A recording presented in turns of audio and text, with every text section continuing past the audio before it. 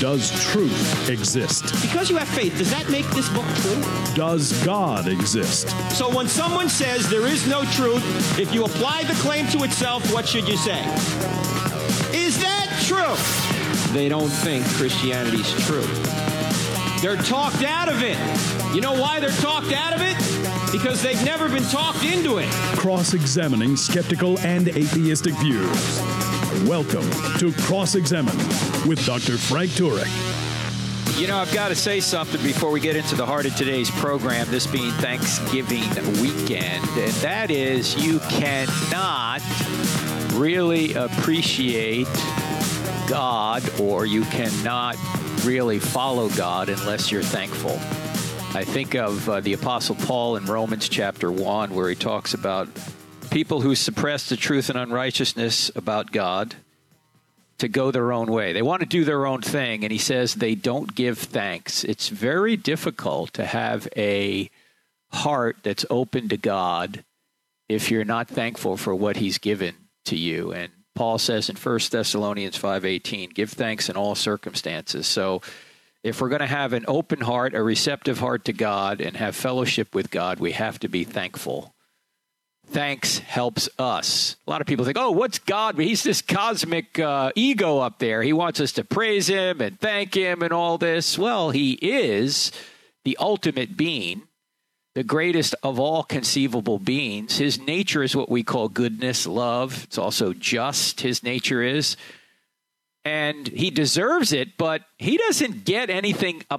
He doesn't get anything from us in the sense that he feels better if we praise him, because he's an infinite being. You can't help him by praising him. You can't hurt him by cursing him. He's infinite. So you can't in any way advance your or his goodness or his justice by praising him, and you can't retard it by cursing him. You get the benefit of thanking him. You get the benefit of praising him. You get the detriment of cursing him. So just keep that in mind here in this Thanksgiving weekend. But I want to talk about today the fact that everyone worships something. Everyone worships something. If it's not God, it's something else. And even as Christians, we have these little idols that we put up. They're not mental idols. Or they're not metal idols, quite frequently. They're mental idols. They're things we put above God on occasion. And the question, as you know, that I ask people quite a bit who are not Christians is this question. If Christianity were true, would you become a Christian? And I've had many, many atheists on college campuses respond to that question by saying, no, I would not become a Christian even if it were true. And I asked them, how's that reasonable? How's that rational? It's not. They're not on a truth quest. They're on a happiness quest. They're worshiping something other than God, and they think that thing, whatever it is, whether it's sex, money, power, some sort of relationship, some sort of goal they have in their life that they think that is counter to what God wants them to do. They're worshiping something other than God, and they think that is going to make them happy. They're not on a truth quest or on a happiness quest. In fact, I asked this question of audiences everywhere. A few weeks ago, myself, J. Warner Wallace, and Stuart McAllister were with Ravi Zacharias outside of Nashville, Tennessee, at a conference put forth by the TV network we're on, NRB TV. By the way, it is on DirecTV channel 378. It's on Wednesday nights at 9 and 1 a.m. if you're an insomniac. It's also on our app. The Cross-Examined app. You can watch the show streaming live. It's also on Roku, NRB TV. In any event, they put this apologetics conference on. We were the four main speakers. And I asked a question of the audience there. And look, whenever Ravi shows up, you're going to have a big audience. So we had over 1,000 people there. And I asked a question I ask audiences all the time now. And in fact, I'm going to ask you this question. I want you to think of somebody who's not a Christian whom you'd like to be a Christian. You got somebody right now? You thinking of that person? Here's my question. Is the person you're thinking of on a relentless pursuit of truth? In other words, they just want to know the truth. They want to know if Christianity is true. Or are they apathetic or maybe even hostile to Christianity? Now, I asked that question to the 1,000-plus people there in Murfreesboro. I can't remember one person raising their hand. There may have been one when I asked, are they on a relentless pursuit of truth? The other 999-plus said the person I'm thinking of is apathetic or maybe even hostile to Christianity. They don't want it to be true. They don't want Christianity to be true. Why? Because, again, they're not on a truth quest or on a happiness quest. Now, let's be honest. None of us are completely rational. We're not like computers. We just make decisions based on the data. We have rational reasons, but we also have emotional and volitional reasons for doing things, for the decisions we make. Sometimes our motivations involve merely the desire to be wanted, to be part of a community. I mean, we talked about in this program before the motivations for any crime or sin for that matter. And those motivations are typically sex, money, and or power. In fact, as I said, my friend J. Warner Wallace, the cold case homicide detective, when he finds a dead body, he doesn't go, there's 1,000 reasons why this body is here if it was a homicide. There's 1,000 reasons this guy was killed. No. Or could have been 1,000 reasons. No, it's one or more of these three. It's a sex issue, a money issue, and or a power issue. Now, the broader category, instead of sex, could be the quest for a relationship. It doesn't necessarily have to be sex, but when we say that, we're talking about some sort of relationship. To be liked or to be included, to be part of a community. That's the motivation. Sometimes people will sin in order to be part of a community. And sometimes we will as well. I love what Mother Teresa said. She was treating leprosy patients. She once said this. She said, we have drugs for people with diseases like leprosy. But these drugs do not treat the main problem, the disease of being unwanted.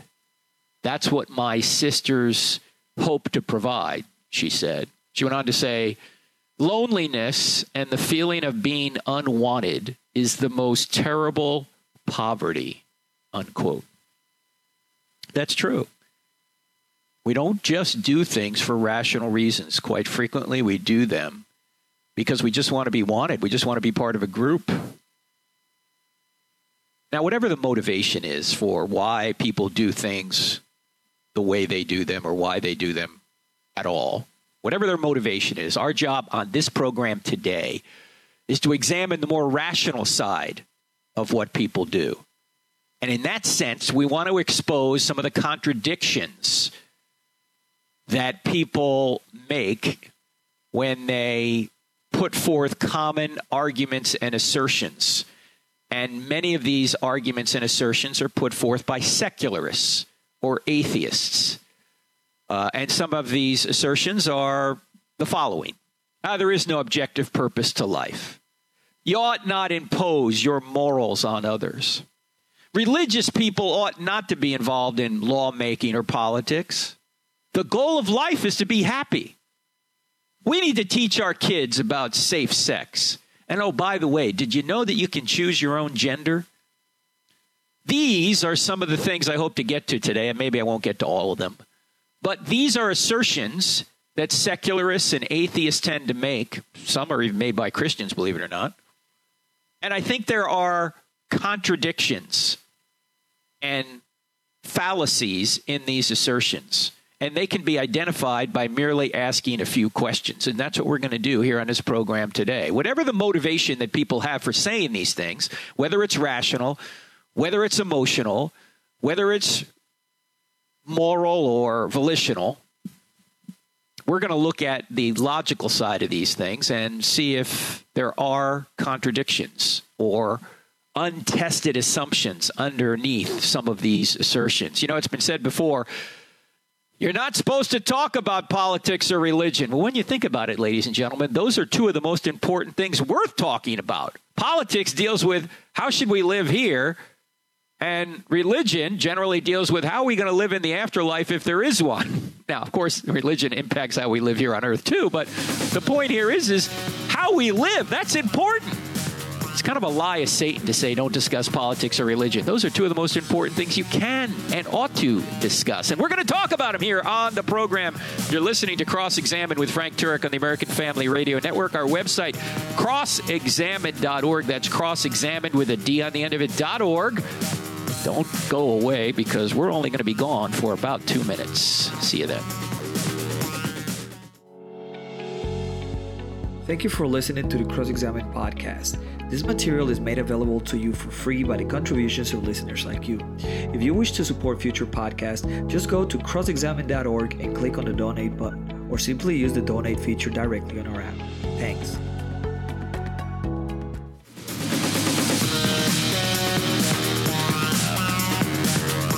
C.S. Lewis famously said that it's not the issues that we debate that are the problem.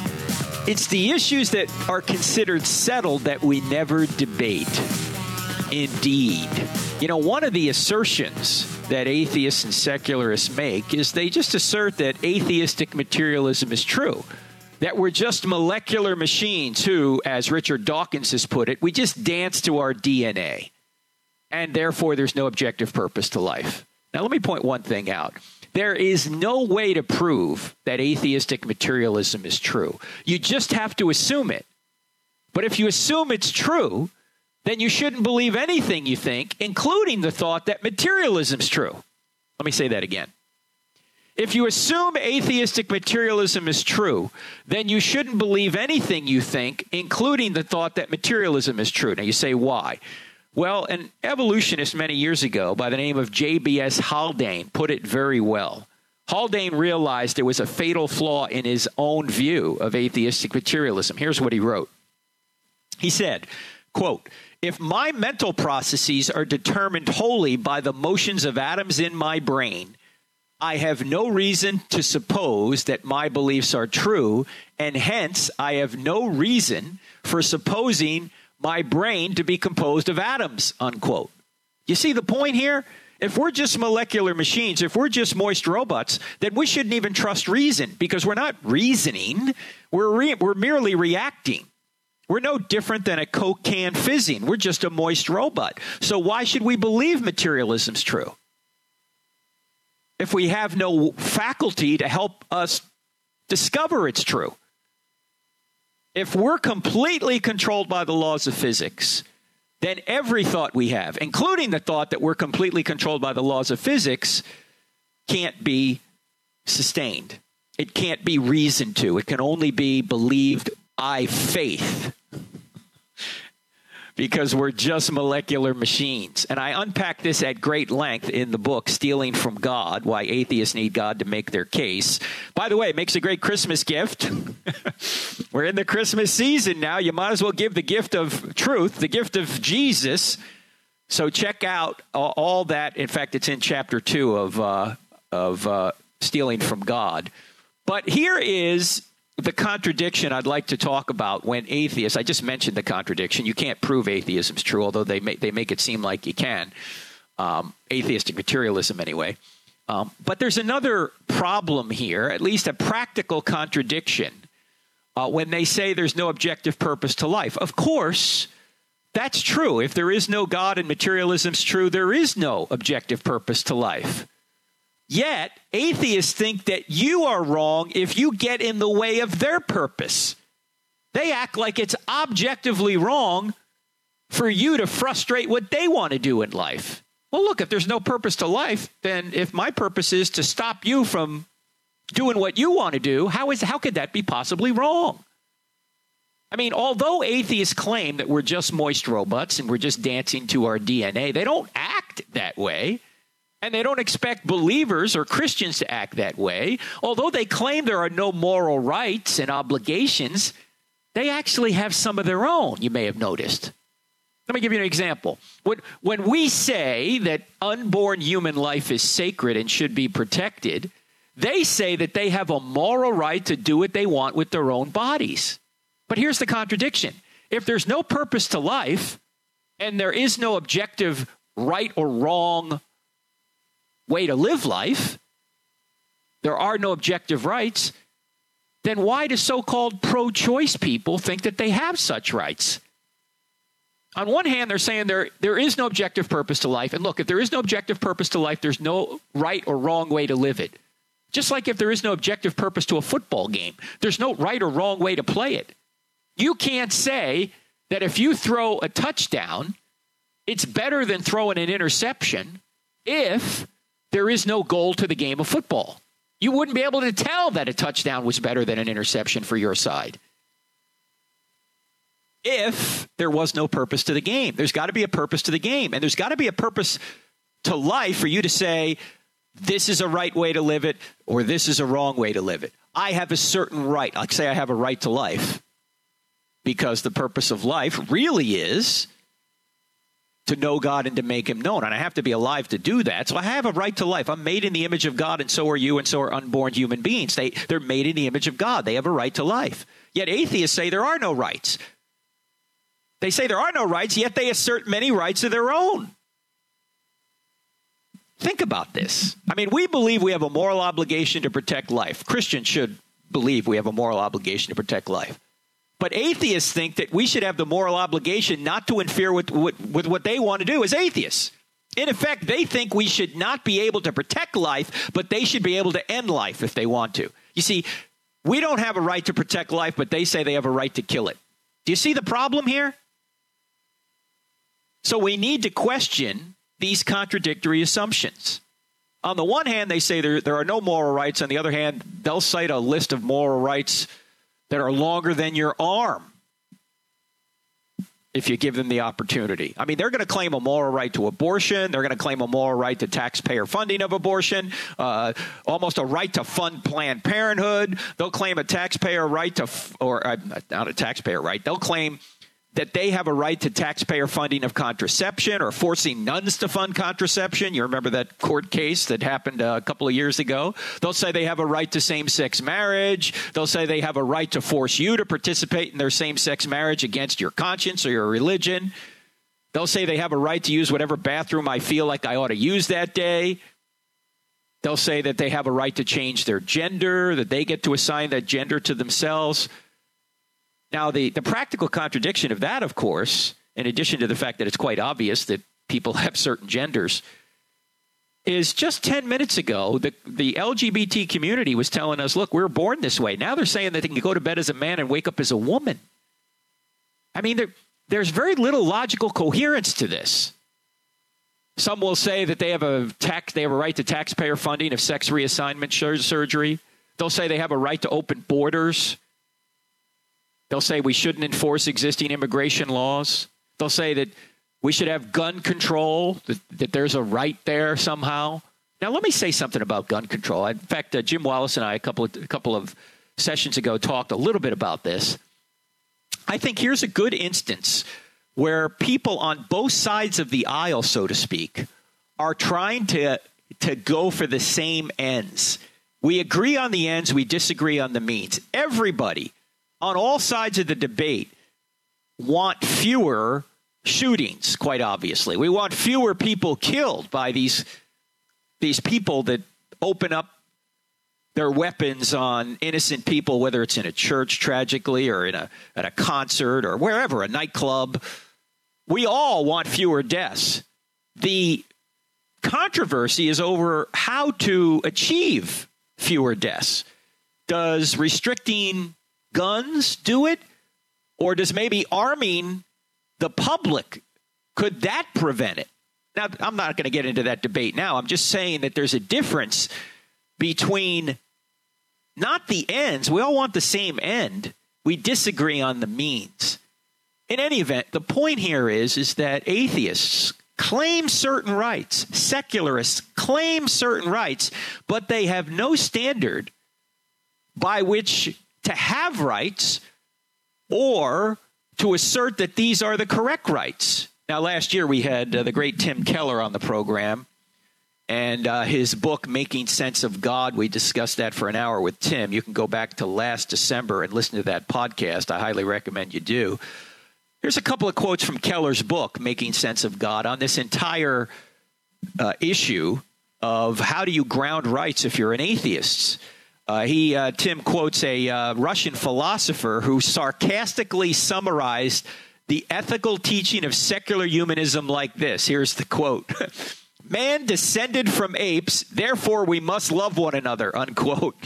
Now, Keller goes on to say, the second clause, that we must love one another, does not follow from the first. If it was natural for the strong to eat the weak in the past, why aren't people allowed to do it now? He went on to say that given the secular view of the universe, the conclusion of love or social justice is no more logical than the conclusion to hate or destroy. These two sets of beliefs, in a thoroughgoing scientific materialism and in a liberal humanism, simply do not fit with one another. Each set of beliefs is evidence against the other. Many would call this a deeply incoherent view of the world, unquote, from Tim Keller's book, Making Sense of God. Go back, ladies and gentlemen, and by the way, you're listening to Cross-Examine with Frank Turek on the American Family Radio Network. Go back to the podcast from last December with Tim Keller. You can get it on our app, the Cross-Examined app, 2 words in the App Store. And you can listen to that interview, and I highly recommend you get Keller's book, Making Sense of God. Here's another quote from the book. Great stuff. He says, if you say that you don't believe in God, but you do believe in the rights of every person and the requirement to care for all the weak and the poor, then you are still holding on to Christian beliefs, whether you admit it or not. Why, for example, should you look at love and aggression, both parts of life, both rooted in our human nature, and choose one as good and reject one as bad? They are both part of life. Where do you get a standard to do that? If there is no God or supernatural realm, it doesn't exist, unquote, from Tim Keller. Yeah, when you claim that you have a right, or there are rights, and you're an atheist at the same time, you know what you're doing? You're stealing from God. You're stealing that standard of rights and goodness from God while claiming God doesn't exist.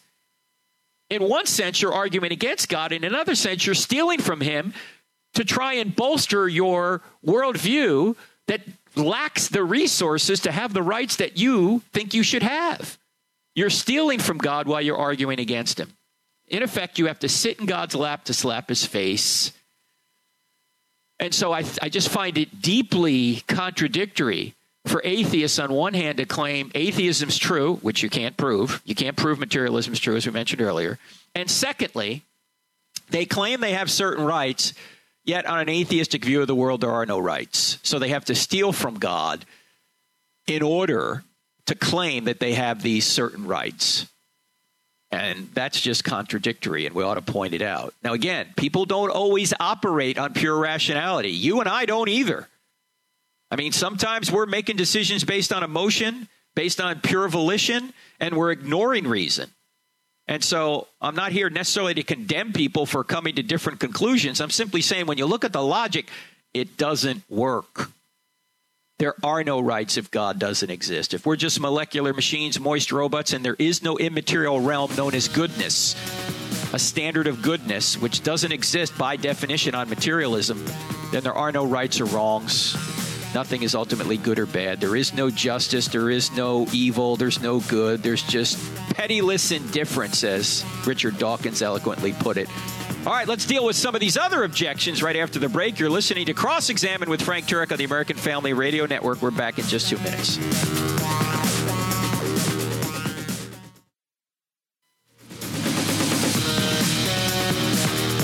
Friends, I got to tell you about the Artifact Foundation. That's Artifact, all one word, just like Artifact, Foundation.org.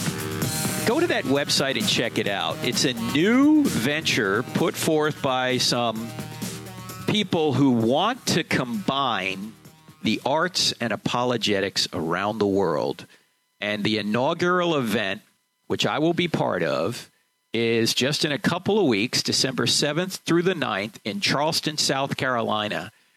You need to check it out. We're going to have some displays of Dead Sea Scrolls and manuscripts, and we're also going to have some apologetic talks from myself, Gary Habermas, the great Gary Habermas, the world-renowned expert on the resurrection, and, of course, you, Ross. We're all going to be down there in Charleston. We don't have all the details buttoned up yet, but this Artifact Foundation is going to utilize probably 30 or 40 different apologists to take this show on the road around the world.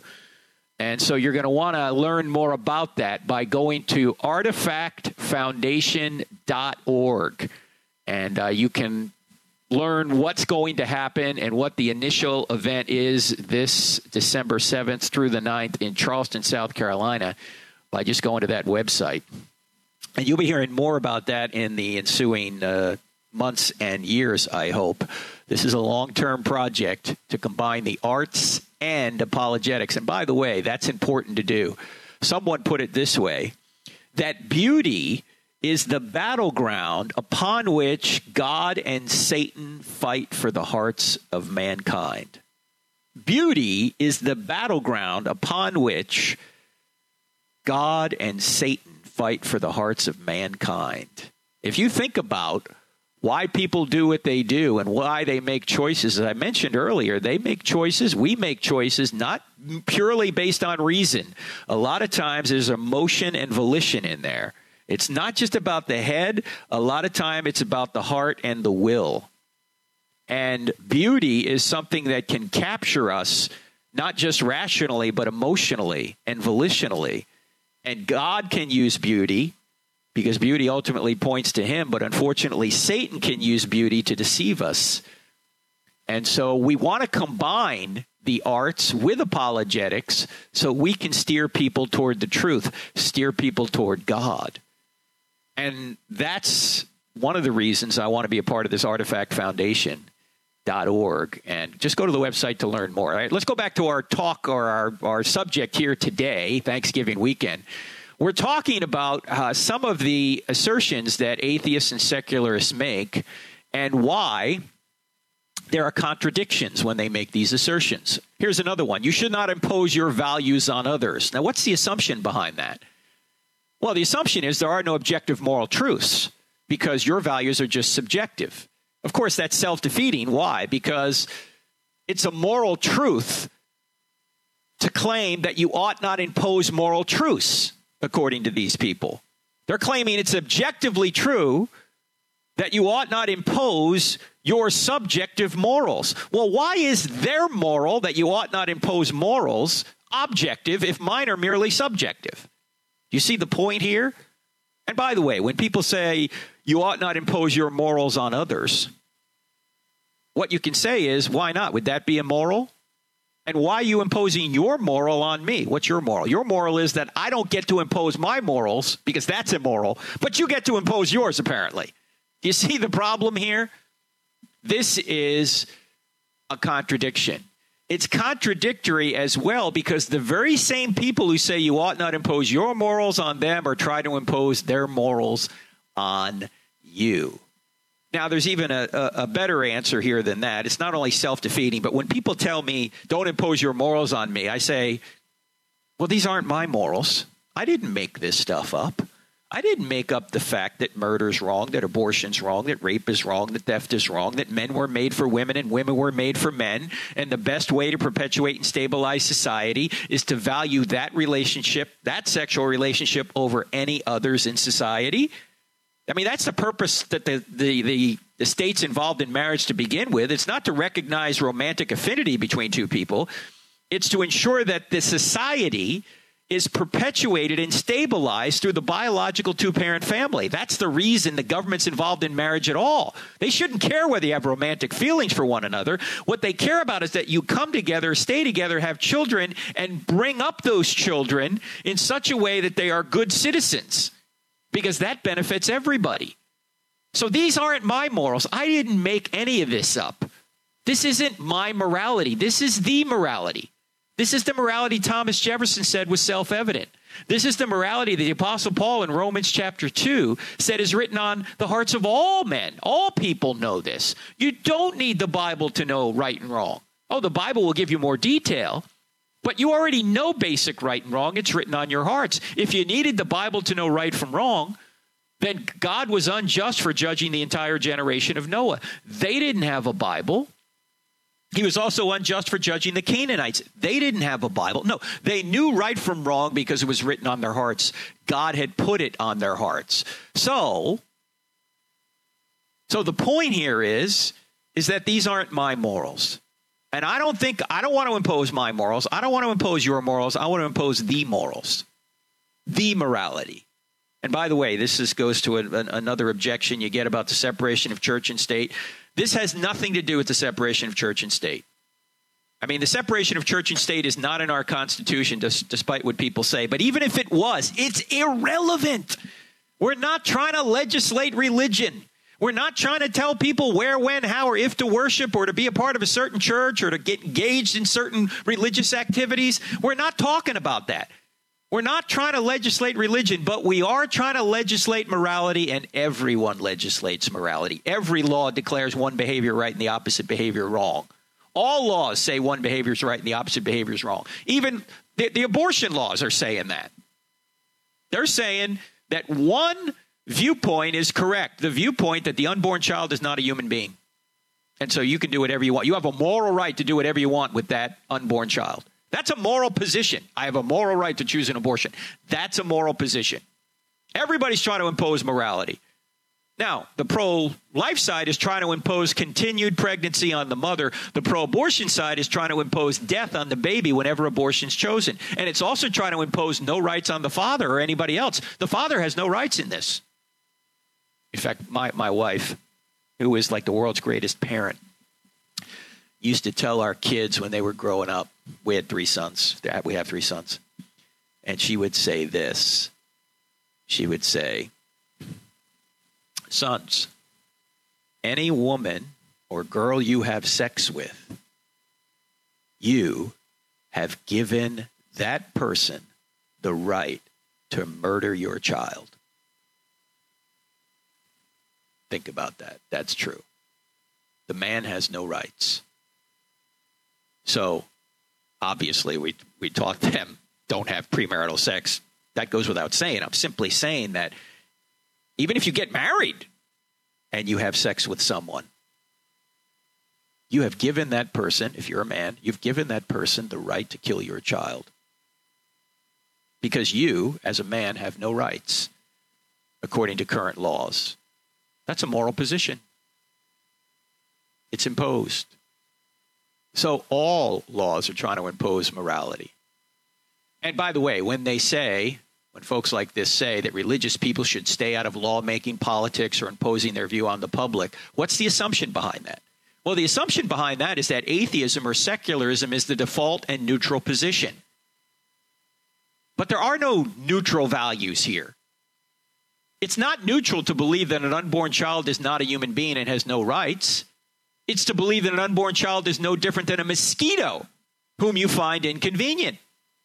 It's not neutral to give tax dollars to pay for abortion, either directly or through Planned Parenthood.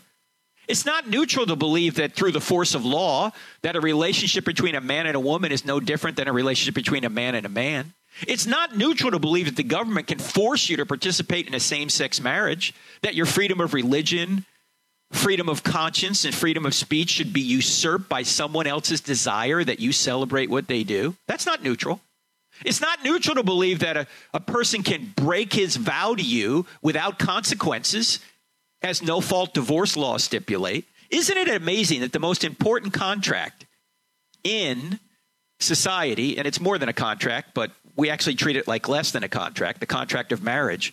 Isn't it tragic that the most important contract to the health and well-being of our society and the health and well-being of children is the only contract I know about that if one party wants to get out, that party has no negative consequences.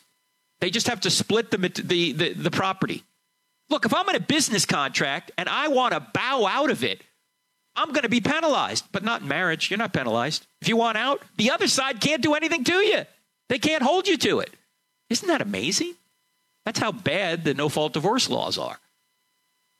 It's not neutral to believe that your right to be secure in a public bathroom or shower is of less importance than someone's desire to use that shower, even if they are of the opposite biological sex. That's not neutral. That's saying that that person has a higher right to use that bathroom than you have to your physical security or your emotional security. That's not neutral. It's not neutral for the government to use tax dollars to pay for so-called gender reassignment surgery. If you're against that, sorry, you got to pay. It's not neutral for the government to require that health plans include abortion-inducing drugs, sex reassignment surgery, and maternity coverage. In fact, our health care costs, our health insurance, is going to go from $1,200 a month to $2,500 a month for my wife and me. It's going to double due to Obamacare. But thank God that we have that we have maternity coverage due to Obamacare. We're 56 years old. Is that the silliest thing you've ever heard? But that's what Obamacare has given us. That's not neutral, by the way. It's not neutral to throw out every reference to God out of schools and assume and to assume that the answer to life's most significant question, which is, does God exist, to assume that the answer is no. When you throw God out, you're assuming that an education devoid of belief in God is better. But by what standard is it better? You've thrown the standard out. This is like atheists who claim they merely lack a belief in God. No, they don't. They don't merely lack a belief in God. They not only believe that there is no God, but they have positive beliefs about how the universe can be explained without God. They talk about evolution, quantum vacuums, multiple universes. That's education without God. The fear of God is the beginning of wisdom. We've assumed, as C.S. Lewis said, that the answer to the most significant question in the universe, does God exist, is no. We just assume it. We don't debate it. We don't bring it up in class and debate it. No, we just assume it's no. That's not neutral. No, neutrality is a myth on these issues, ladies and gentlemen. I'm Frank Turek. You're listening to Cross-Examine with Frank Turek on the American Family Radio Network. Don't go away. We'll be right back. If you find value in the content of this podcast, don't forget to follow us on Facebook, Twitter, and Instagram, where you can find more. Just type Cross-Examine or Frank Turek on the search bar. Also, visit our website where we add new videos, articles, and free resources daily.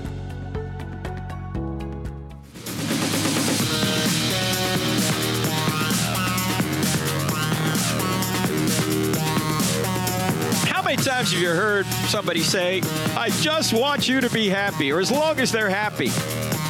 Christians have said that. As if the goal of life is to be happy. That's the assumption behind it. The purpose of life is to be happy. Is it really? You're listening to Cross-Examine with Frank Turek on the American Family Radio Network. By the way, the book I had mentioned earlier, Stealing from God, you can get it at our website, crossexamined.org. Cross-Examine with a D on the end of it, .org. Click on store. You'll not only see that, but you'll see new online courses we're teaching. You'll see hundreds of other products, books, DVDs from our TV show. You can see it all there. There's some DVDs on what's the purpose of life. The purpose of life is to know God and to make him known. The purpose of life is not necessarily to be happy. No, I'm not saying we don't want to be happy. Of course we do. But when people say the purpose of life is to be happy, you need to ask them a question. Remember Greg Koukl's questions from his book Tactics, which, by the way, are in our app, the Cross-Examined app. The first question is, what do you mean by that? The second question is, how did you come to that conclusion? Those are key questions you need to ask people. When Christmas rolls around, those are questions you're going to want to ask people. Oh, by the way, I forgot to mention to you guys, we're sending out one video a week, a short video from a college campus. Normally, it's a college campus video. It's a Q&A video. An atheist, an agnostic, a skeptic, a Muslim, sometimes even a Christian will ask a question, and I'll give a short answer to it. People seem to like these videos because they get right to the point very quickly. They have to. You don't have a lot of time to answer a question. So these videos we're going to start sharing with people via email. And the one we just sent out just this past Tuesday had to do with dealing with obnoxious relatives over Thanksgiving, or now we could say even over Christmas. And it highlights some of these questions you ought to ask people. If you want to get that video once a week, every Tuesday, we're going to send it to you. It's a short video, anywhere between a different one each week, anywhere between, say, 3 and 5 minutes, 8 minutes, something like that. A short Q&A video. Just go to crossexamined.org, click on subscribe, and put your email address in there. We don't share your email address with anybody else, but we'll just send you that one video a week. And as I say, the one we just sent out was the one on these questions. What do you mean by that? How'd you come to that conclusion? Have you ever considered? So when somebody says the purpose of life is to be happy, what you ought to ask is, what do you mean by that? How do you define happiness? What is happiness? And how did you come to that conclusion? Because here's where the assumption that happiness is our purpose contradicts with real life. You ask this question. What if your definition of happiness intrudes on the rights of other people? What if it hurts others or makes others unhappy? I mean, you're living in a world here with billions of other people. If you just pursue your own happiness, First of all, you'll never get it by pursuing it directly. It's more of a byproduct of service. That's how you get happiness. You serve others. But when you try and go at it directly, you'll never get it. So when you ask others, how do you define it? And what if it makes other people unhappy? Then you just sit back and you wait, you ask. Or you wait for the answer. If they say, well, of course I shouldn't hurt other people. Well, what is your definition of hurt?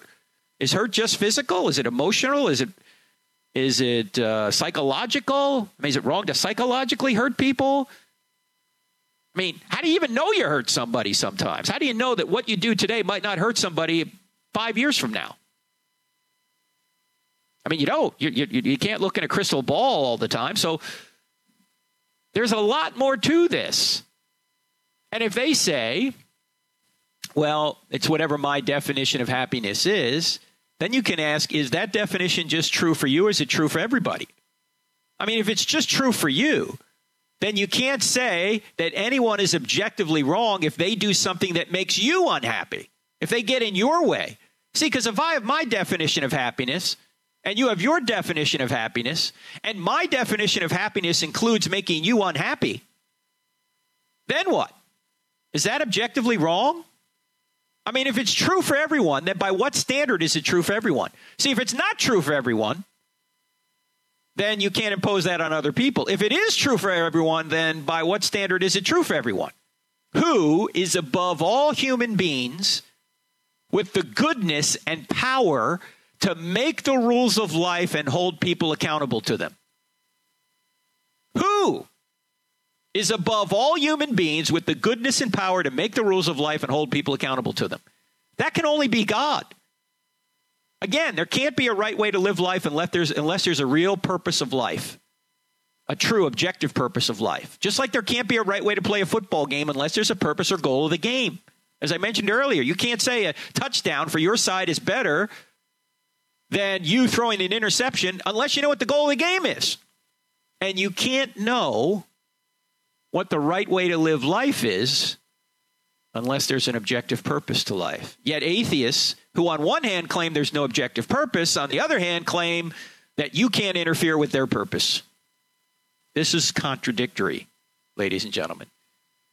There is truth and there is rightness out there, and truth and rightness is grounded in God's nature. By the way, we're going to talk about that with Ed Feser. You guys know who Ed Feser is? I've talked about him before. He's been on our program many moons ago.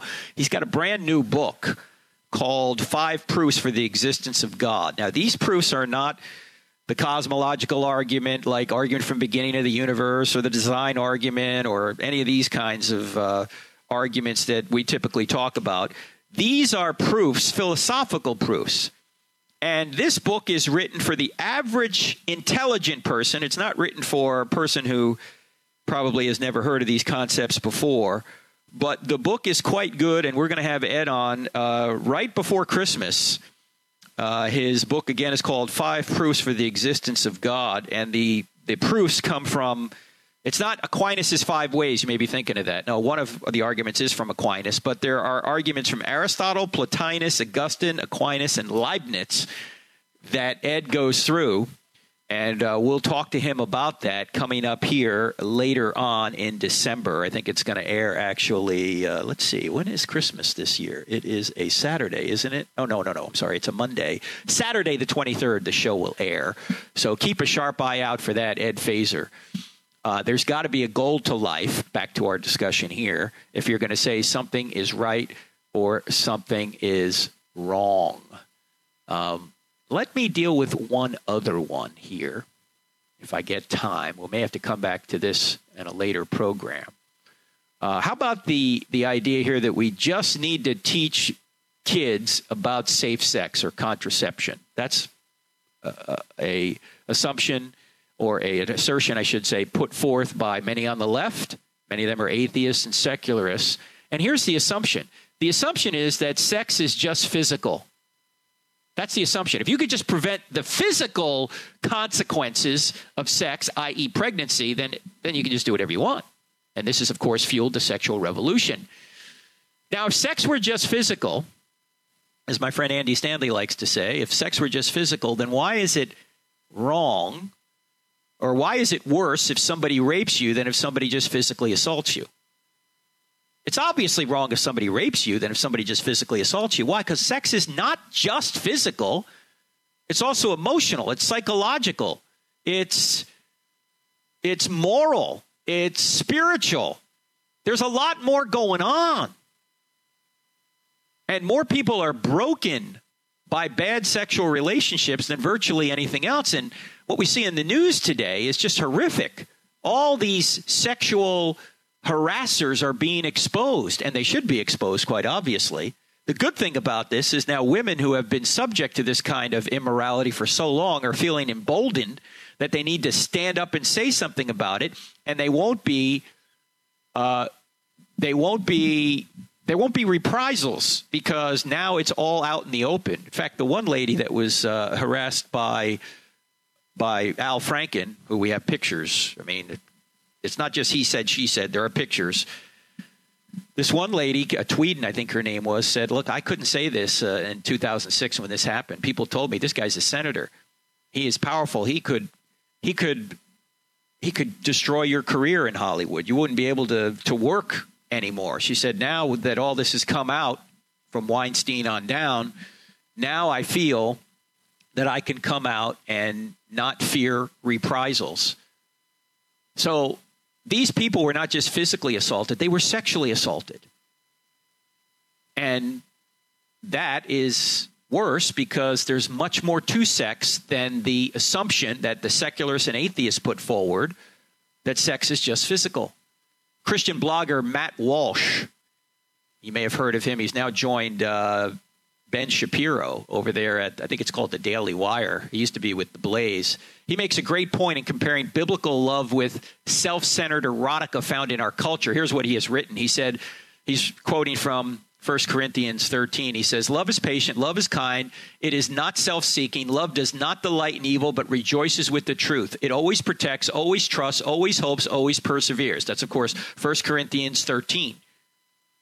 Now, here's what Matt Walsh writes. He says, the problem with the sex portrayed in this movie or in any trashy romance novel you find at the airport or in many other films and TV shows or in many actual relationships is that it's always self-seeking, never honest, never truthful, never trusting, and never protecting. There is no hope in it, no kindness, no sacrifice. It's selfish and removed, which makes it stale, which is why people tire of it so quickly and become so bored with it all, which is why they consume so much porn and bounce between so many different one-night stands, unquote, from Matt Walsh. Indeed.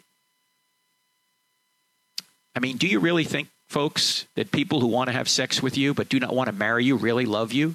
Are they so concerned about you that they will protect you to the point of sacrificing and denying themselves?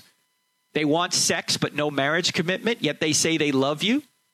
No, they don't. They're lying.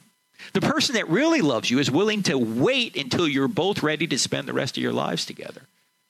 It's amazing that the kind of sex that is put forth in our culture is exactly opposite, or the kind of love is exactly opposite to what Paul says in 1 Corinthians 13. That's why we need to renew our minds, ladies and gentlemen, as Paul also says in Romans chapter 12. And I hope this show has helped you renew your mind. It helps me renew my mind just researching for it. All right, I'm Frank Turek, friends. Great being with you again. Go to crossexamine.org for more. Crossexamine.org. That's crossexamine with a D on the end of it.org. And I'll see you next time right here. God bless.